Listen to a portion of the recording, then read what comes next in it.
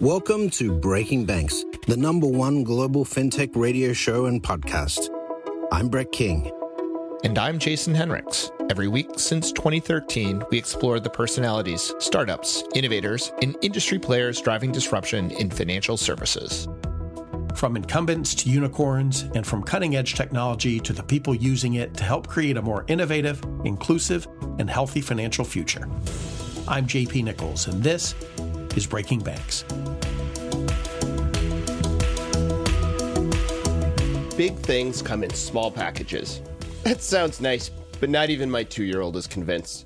Sometimes, when we're dealing with big problems, we need big ideas, and we need them in big packages.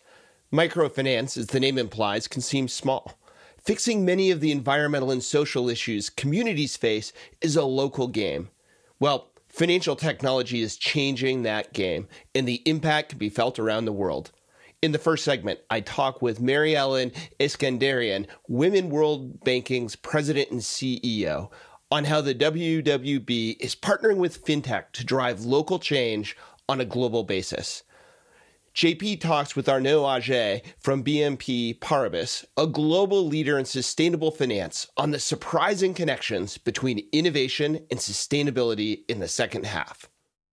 Mary Ellen, maybe the place to start, because for an organization with a global reach and a large impact, I don't know that many people really know the deep work that Women's World Bank actually does, right? It's kind of obvious when you put those things together to say, oh, I know what that is. And then you're like, but what are the specifics of that?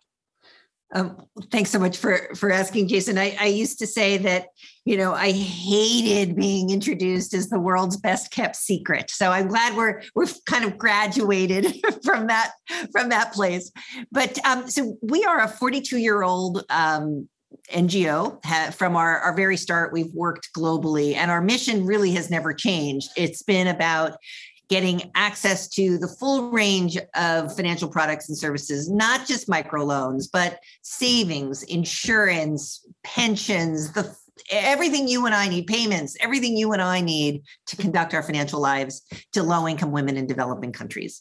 And I'd say for maybe like the first 25 years, that was tended to be more focused around microfinance institutions and supporting the leadership of those organizations as well as the end clients. But then about 15 years ago, when technology just sort of burst onto the scene, and it really seemed that anybody who had a supply chain or a supplier relationship in any way with that low-income woman, was kind of fair game to deliver her financial services. Mm-hmm. And so our partnerships just really expanded dramatically. So today we're working, fully. Of the 56 financial service providers that we work with in 34 countries, fully a third of them are fintechs. We have a couple of Pan-African banks working in multiple countries, both digitally and non-digital financial services. Insurance companies, fast-moving consumer goods are turning out to be really strong partners in things like supplier credit. And wherever possible, we do it digitally. We do, through digital financial services, because that really is turning out to be the way last mile financial services are being delivered. Well, and the last mile is so hard in this kind of micro and broad reach that you have to do. I'd love to hear more about some of the fintechs that you've partnered with. So, maybe a slight plug here. A couple of years ago, we launched, in partnership with the Singapore FinTech Festival, a FinTech Innovation Challenge. And we explicitly started looking for fintechs that maybe it would be great if they had female founders, but we were really open to whomever the leadership was, as long as they were looking to deliver financial services, either for security, so savings, financial literacy, or, outright prosperity, so digital lenders or insurance, insurance products. And so, that first year, and Singapore was very gracious and gave us 2 slots that would go direct directly to the their Global Accelerator Day. And that first year, I think, was a perfect example of, sort of the kinds of organizations that were attracted to us. One is a company working in several African countries called Pula, which is an insurtech. So they're providing agricultural insurance alongside, sort of embedded with agricultural inputs like fertilizer and seed, and taking advantage of that trusted relationship that many smallholder farmers, which in Africa is pretty much synonymous with women, and taking that trusted agent relationship, that extension agent, that agricultural dealer is really a trusted person, and making that connection with financial services as well, because that is so fundamental, really, to anybody forming a relationship with a financial service provider, but particularly women. Closing that trust gap is really, sort of job one. And we find that it can also be one of the biggest obstacles to full adoption of technology. The second winner that year was a company in Colombia called Aflore, which was kind of doing a kind of cool innovation on the microfinance model, in that they were working with, people that were trusted in the community. So not necessarily, loan officers, but people who could make good referrals to their neighbors, people in their vicinity who had businesses who wanted loans. But then they had a very sophisticated credit algorithm that they would run the referred credit through. If it came out well on their algorithm, the referrer would get a referral fee. If not, try again. We were very intrigued because we were seeing, while women referrers were making fewer references, they had a better track record in getting the loans approved. Interesting what the data can show. So I love the tech bent, right? We don't often think with, microfinance and an NGO being so tech driven. I'm curious on your thoughts broadly about the financial technology industry, because it's long promised this idea of, opening greater access and inclusion. Jennifer Tesh and I talk about this on the show all the time around, where is the promise and how do we deliver on it? Is fintech really delivering on this promise?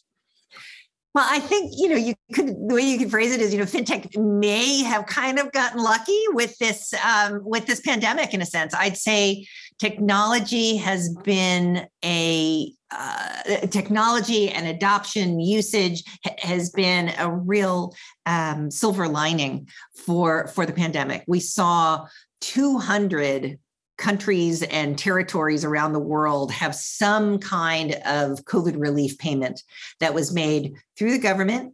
The majority of them were digitally delivered, at least in part or in whole. Many of them were sort of a repurposing of a conditional cash transfer that was already targeting women. And so you had this, very real, very scary in a lot of cases, reason for a digitized payment going to women. But it just brought literally millions of people into the formal financial system. And it, to the extent that a country, say, like India, which only had women recipients that could receive the COVID cash transfer, you had in a couple of weeks, you had 25 million new bank accounts opened, largely by women, in order to take that digital payment. And so I think that now the challenge for, financial technology is we've got them in the system. They saw the benefits of digital technology. Now let's keep them there. And so we've got to continue to give them services that make sense in their lives, that meet their needs.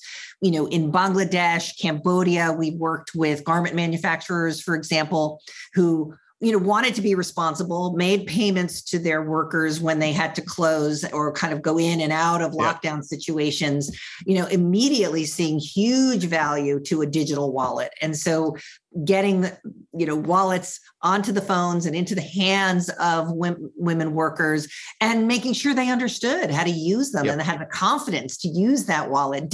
If they didn't have to immediately cash out, but keep that that money in the digital ecosystem. So I think, we've had this real opening of the door for financial technology, and now it's time for the industry to meet this new, tsunami of new clients that they've attracted.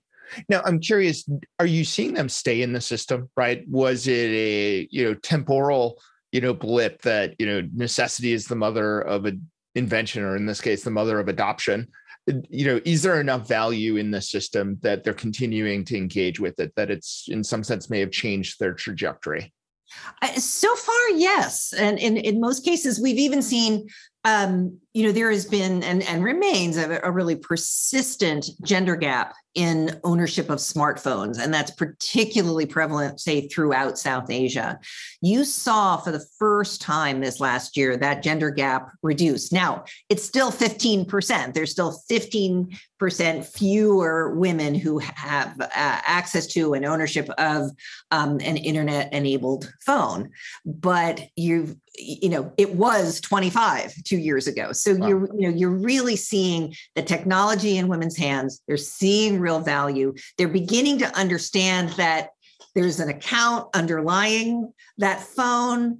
We had some great examples in Indonesia, for example, which was one of those countries that had a digitally delivered conditional cash transfer that it made primarily to women for their kids' healthcare and education, and had some, great outcomes with health and education.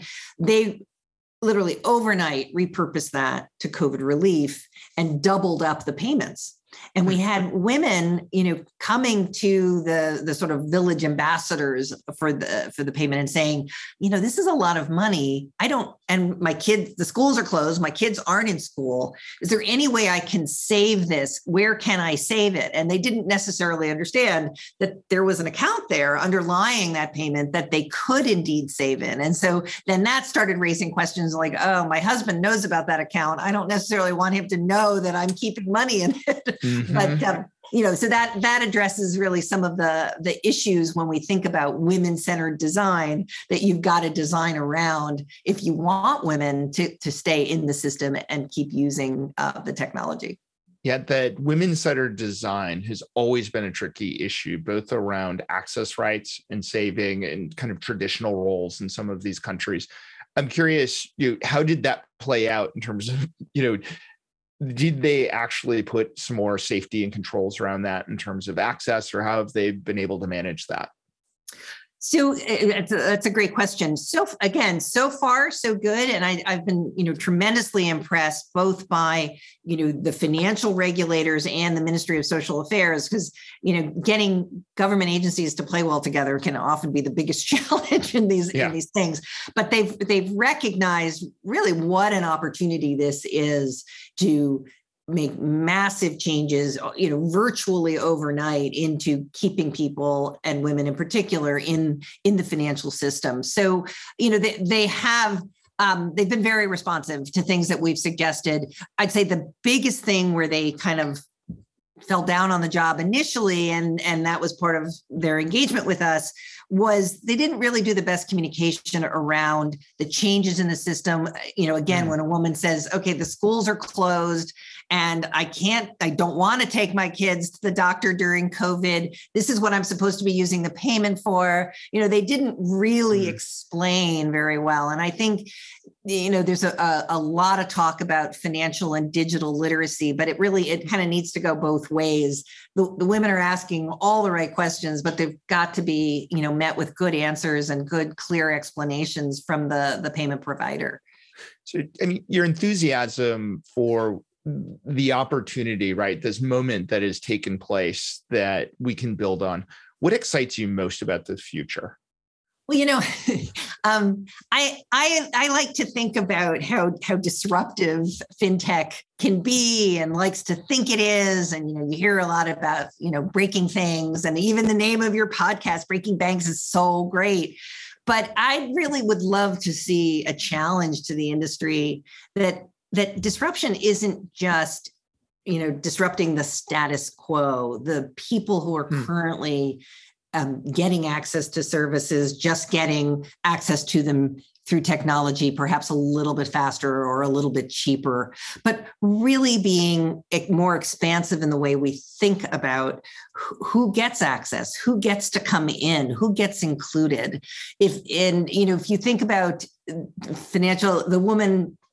We had for the first time with this year's FinTech Challenge, we gave an award to female founders because that's another area where there's been very little disruption from the legacy banking system in terms of the gender composition of boards and of it's such a founder-driven industry, and you're seeing so few women founders. So we really wanted to celebrate the fact that 75% of the applicants to our challenge were women. And the organization that won, Ada Impacto, has done a credit algorithm, alternative credit scoring off of WhatsApp data. And I really felt like they put it so well when they said, the fintechs in Mexico, and Mexico has a fantastic fintech regime and has adopted, a lot of, great regulatory practices, one of the earliest emerging market sandboxes. But they're just fighting over the same few million clients that are already included. Let's think about expanding who gets to play.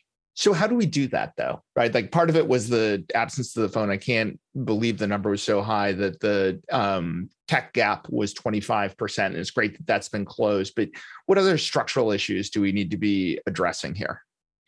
Well, I think a lot of it is just kind of looking internally.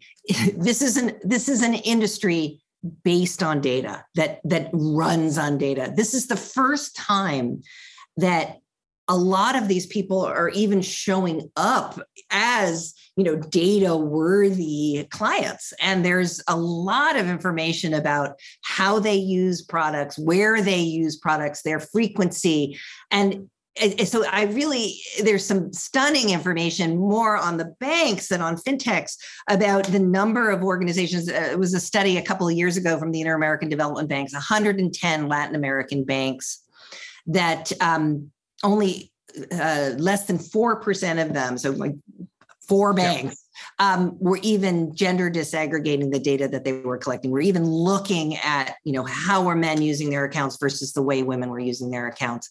And the ones that did kind of sheepishly told the researchers, we collect the data, but we don't really use it in our decision making. And I think that could be such a brilliant area for disruption by fintechs.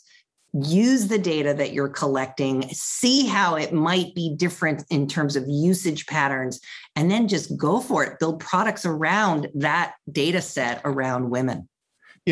I would guess that in the US, the situation is actually probably no different, that I think very few banks actually, think through even looking at how some of the usage data, plays out, but also this fear of, will it be regarded as discriminatory, keeps us from actually taking beneficial actions, against it, right?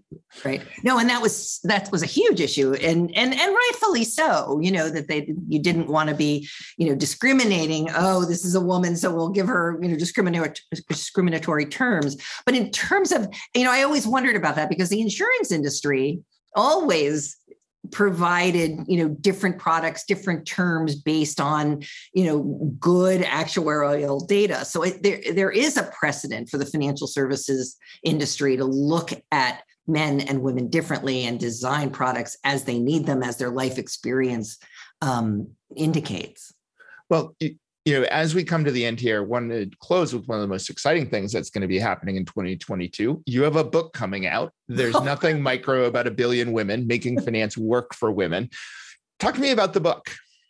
Oh my goodness, this is so exciting. Nobody asks about the book. So this is wonderful. I'm still getting used to being an author. So I like to think the title says it all. If there were a market of a billion people that is completely locked out of a service, I would think you'd have a mad dash to figure out how that service could be, how that market could be tapped. And somehow low-income women just don't get that same treatment. And so the book really is making the case for how it's very good business, how it's really good for inclusive economic growth and every time the IMF comes out, they seem to have, gloomier and gloomier predictions for world growth. So if you're leaving, trillions of dollars of economic growth on the table, that just seems so short-sighted, But then it's really very good for women as well in terms of their health benefits, the benefits for their families, their communities. Fantastic. And, we'll have to have you back when the book is published, get you on your first speaking tour.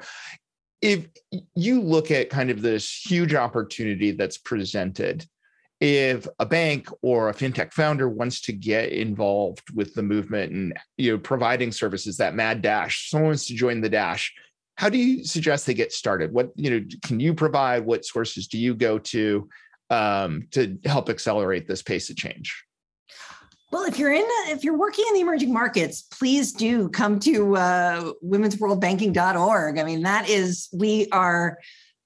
from our earliest inception, we work directly with the financial service provider to help them reach that client. We've got people who can help you with product design, who can help you with marketing, who can help you with diversity in your leadership team and your board. And now in the last 8-9 years, we've actually also been an investor. So if you are looking for a capital round that wants to see women-centered products as a new source of revenue, Women's World Banking is there as an investor and would be delighted to join you.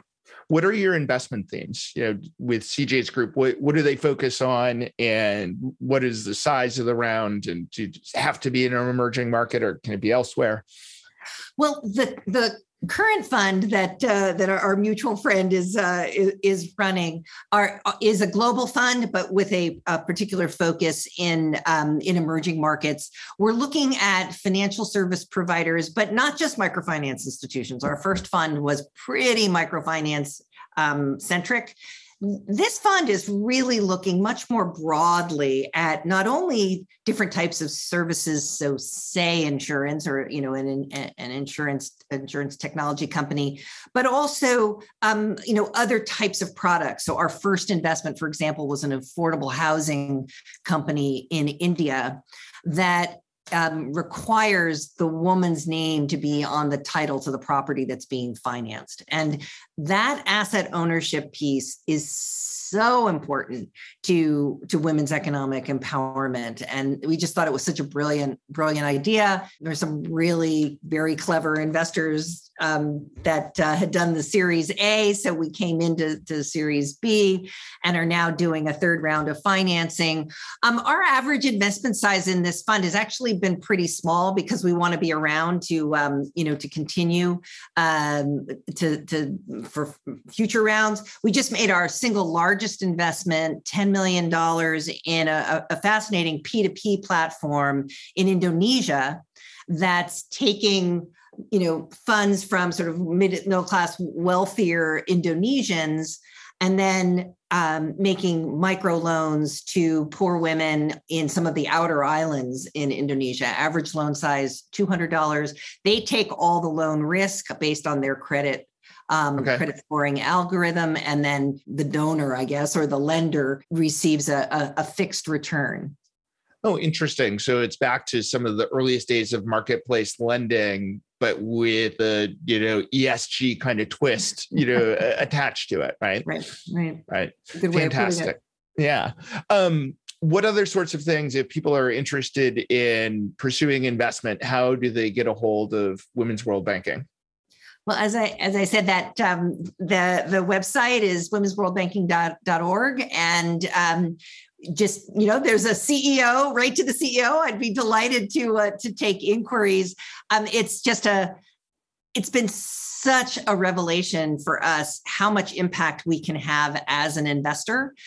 We do a lot of work not only on gender diversity within the organization, but then helping that organization perhaps reach those women clients that they didn't realize were out there, or that they maybe didn't have the right product for. So we're a very active investor, not only in trying to get you to do things around the board table, but also helping you really drive additional revenue by having that women's focus in your business.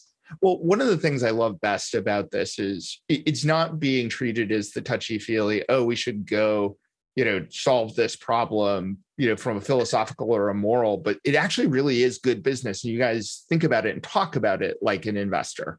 Yeah. No, we've now long ago realized that if, we're grant funded on the NGO side, not on the investment side. That's all, real other people's money, and they expect it back with a market rate return. But on the NGO side, we're grant funded, but we just learned long ago, if an organization does something just because we're providing the grant funding to do it, and it's not commercially viable, then as soon as we leave, the product leaves as well. So we do a customer lifetime value calculation on every product that we deliver, and we will stay there on our own dime if we have to until we make sure that that's a positive number for you going forward. And we're just seeing, again, with the digital services, CLVs are higher for women than for men, as long as you get that product mix right. Well, I love how you talk about it, because unfortunately, the nonprofit world is one of the most inefficient marketplaces, right? There, where you can continue to have someone make a grant far after it's the utility it has been found. So love that you talk like a tech entrepreneur and how you do it. So, thank you so much for joining us, Mary Ellen. Really excited to read the book when it comes out in March. Thank you so much. It's been a real pleasure, Jason. Thank you.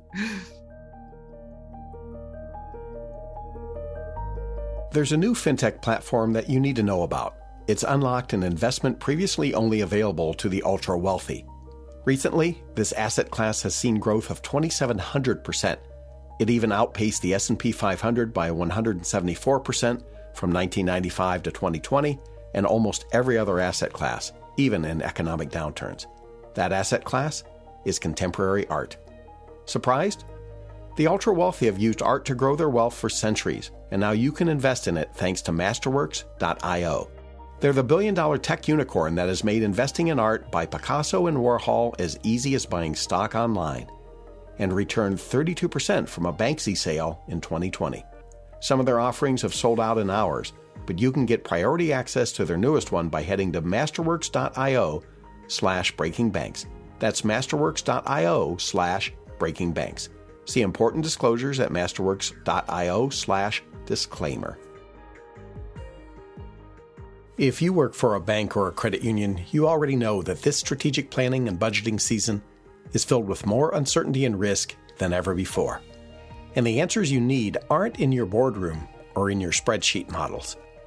At Alloy Labs, we've worked with some of the most innovative financial institutions in the world, and our industry-leading tools and frameworks can help you create clarity out of chaos and prioritize what are always limited resources to help you defend and extend your existing business while you're creating viable options for the future. From intensive corporate programs custom-tailored for your situation and your team, to bite-sized digital workshops where you can learn from multiple bank perspectives, we can help you forge ideas into results quickly and cheaply. Learn more at alloylabs.com. Times of great change are also times of great opportunity, and the time to act is now. alloylabs.com.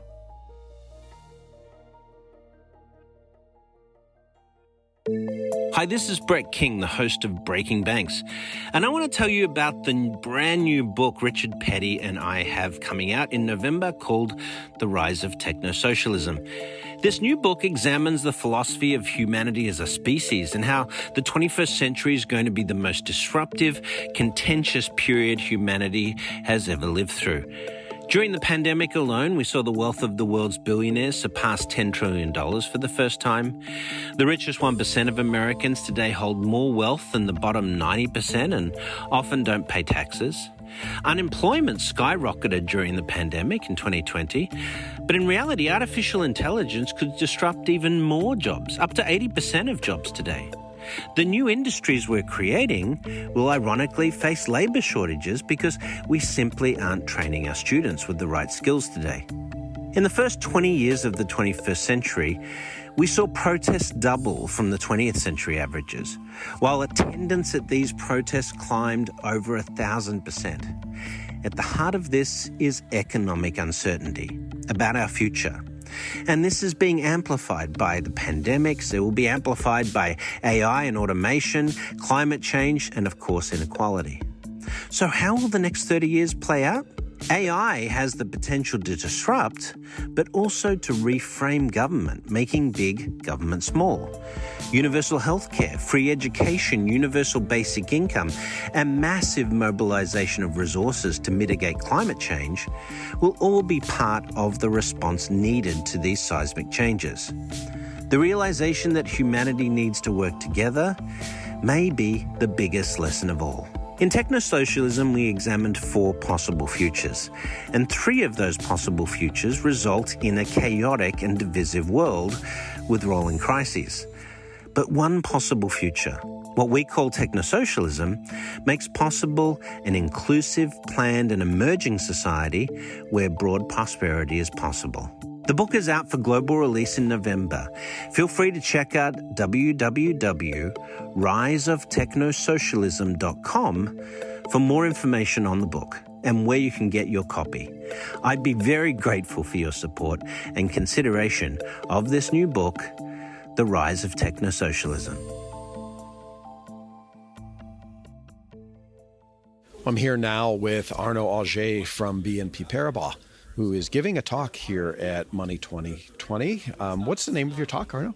So I'll talk about fintech for climate change and how to empower our clients on this challenge. Well, and as deputy head of the Innovation Lab in San Francisco, you spend a lot of time thinking about environmental and social and governance, and climate change is some of that. What does that have to do with fintech?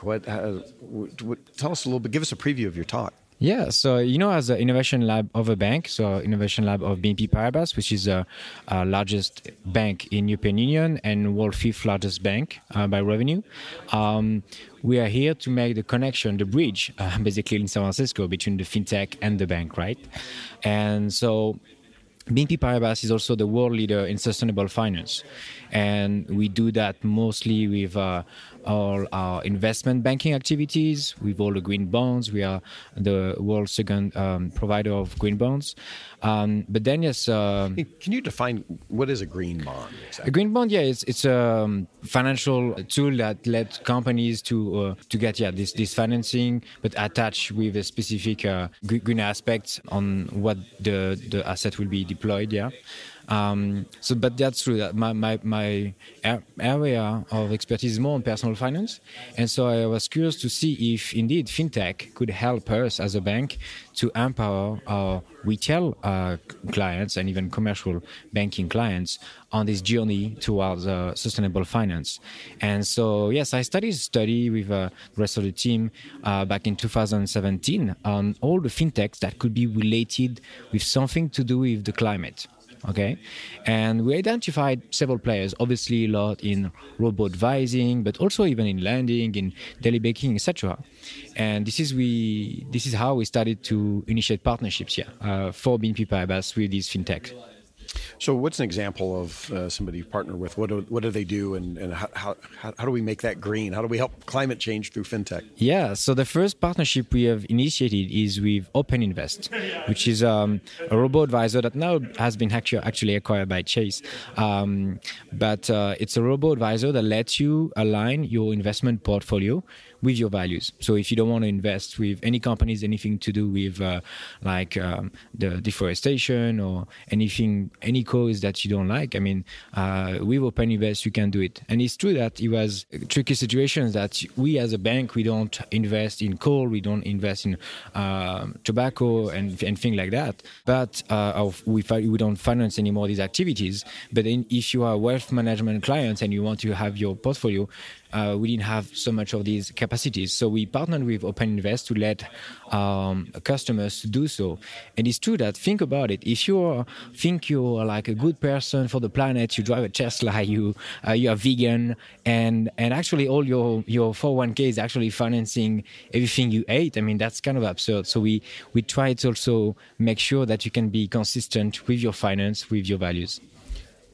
So how about beyond just putting your investment dollars in more sustainable places. What else can fintech do to help improve climate change? Yeah, so actually we also find like fintechs that can also, based on your transactions, measure the carbon footprint of your transactions.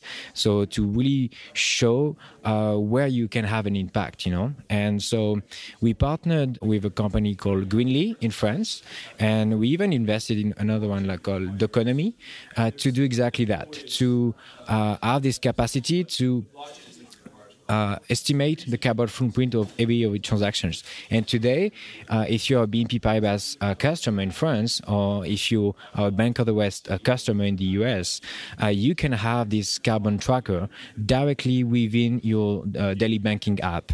And in France, we even have the capacity to give you tips to reduce your carbon footprint. Even with another fintech that we partnered with, Climate Seed, you can offset your footprint. So basically, really to align not only your investment, but your everyday purchases with what could be good for the planet.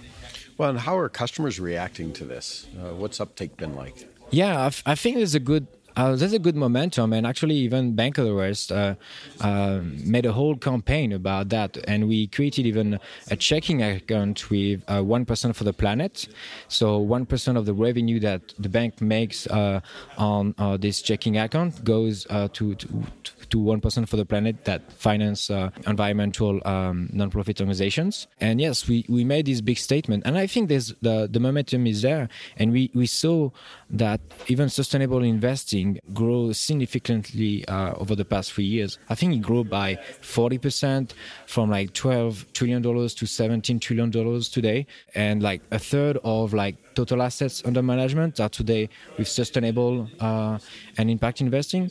And even if you ask Americans, there was a survey about that, like 85% of Americans are actually interested in sustainable finance. But if you ask millennials, so younger people, like 95%. And so basically, yes, we made a big campaign of awareness to show that, yes, actually, where you put your money matters for the planet, and you can also have an impact. And I think that's a big differentiator because I think more and more people, they want to do well by doing good, and they realize they can do so. And so, yeah, that's our competitive advantage, I think. And yes, like you ask, I think the popular momentum is there. Well, how about outside of climate change? What other areas of ESG are you focused on as you're looking at innovative approaches? So I'm personally passionate about financial inclusion. So in ESG, you have environmental, but you also have social. And I think that like any sustainable move for the planet, if it's not financially affordable, if it's not accessible like socially for the population, that's still not sustainable. So that's really another area of challenge is to work on that, and how a bank can be a partner for your financial health. And so I think there's a lot of work to be done about financial education, to improve the financial literacy of people, to also use fintech to basically drive people to understand their finance, to know where they actually spend money on, what they could do. And historically, it's true that financial planning was a monopoly of wealth managers. It's only if you have a lot of wealth that you can have someone to advise you on your money. And also money being a taboo topic, you don't really talk about it with your friends. And so I think, yeah, that's why, I mean, I think 2/3 of Americans are living paycheck to paycheck. And if you're in the number one economy in the world, I mean, there's a problem there. And I think it's less a problem of resources than to let people know how to better manage these resources. Well, certainly agree with that. It's something we've talked about a lot on the show. So what's an example of something you're doing around that? Yeah, so that's something we're still working to develop even more in the future. But yes, I think all of these that we try to integrate is all of the tips within directly the banking app. So I think the way you can improve financial wellness or financial health is both with financial education and with financial automation. So eventually to let people automatically save and to have all of these tools in place. So this is where we build the things. And it's also interesting that culturally, if your listeners are interested to that, financial literacy is less a topic in Europe than it is in the US, because in Europe, especially in France or Belgium, where we are strong, there's a welfare state, and so education is kind of free, healthcare is kind of free, and retirement is taken care by the government. So you have less things to do, and financial services are less sophisticated. Right. But that's why it's something also. I hope from San Francisco, this is something we can say, because still, anyway, French people, European people need financial literacy and education, and so that's something we can also kind of import thanks to the big trend that we see. And I was very happily impressed that at the welcome talk of Money 2020, the director of Money 2020 say that, financial inclusion is the main topic. Magic Johnson also, we might need that. So I think, maybe this year, this is a topic of the year, like financial inclusion and more broadly, sustainable finance. Right. Well, besides giving your talk, what else brings you here to Money 2020? What are you looking for? What have you seen that's been interesting for you? Yeah, so again, my job is to meet the fintech, to know what are the financial innovations on the market, and to see if we can integrate that. So we can actually work with fintech on three ways. We can do commercial partnerships, like we did with Open Invest, for instance. We can do investment.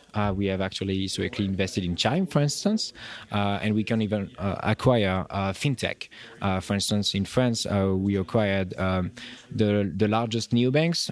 It's called Nickel, and it's actually a neobank for the underbanked, so for underserved population. And it's very interesting to see that actually that the largest neobank in the US is Chime, and the largest neobank in France is Nickel, with also 2 million customers, and both are on these underserved market, underbanked and non-prime customer, but to help them alleviate their finance on the journey.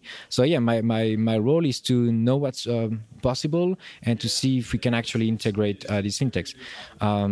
Because basically, sometimes the business units, that come to us as an innovation lab with a problem and ask us if we know a solution. But sometimes we know great fintech solution, and like we did for climate, we approach the businesses and we say, okay, maybe you can be interested into that, and then this is how we do business. Yeah. Did you find any new potential partners while you've been here? I'm working on it. Yeah, but it's also interesting to see the other talk and to see also like other banking peers, and I've been on the talk. But again, I was very happily impressed that many talks were around this topic of financial inclusion and sustainable finance. So it means that we're on the right track. Yeah. Well, what did I not ask you you'd hoped we could talk about today? No, I think that's already a lot of good topics. But I'm excited also to listen to the other episodes that you will have, and that's why when I'll be flying back to San Francisco or while running in San Francisco street, I could listen to your podcast and the rest of the show and make an extension of Money 2020. Maybe pick up a few things you didn't hear. Exactly. So Arnaud, thank you and merci. Merci beaucoup for joining us on the show today. That's it for this week. If you like the show, make sure to give us a 5-star rating on your favorite podcast platform, or share it with a friend, or share it on social media. We'll see you again next week with more Breaking Banks.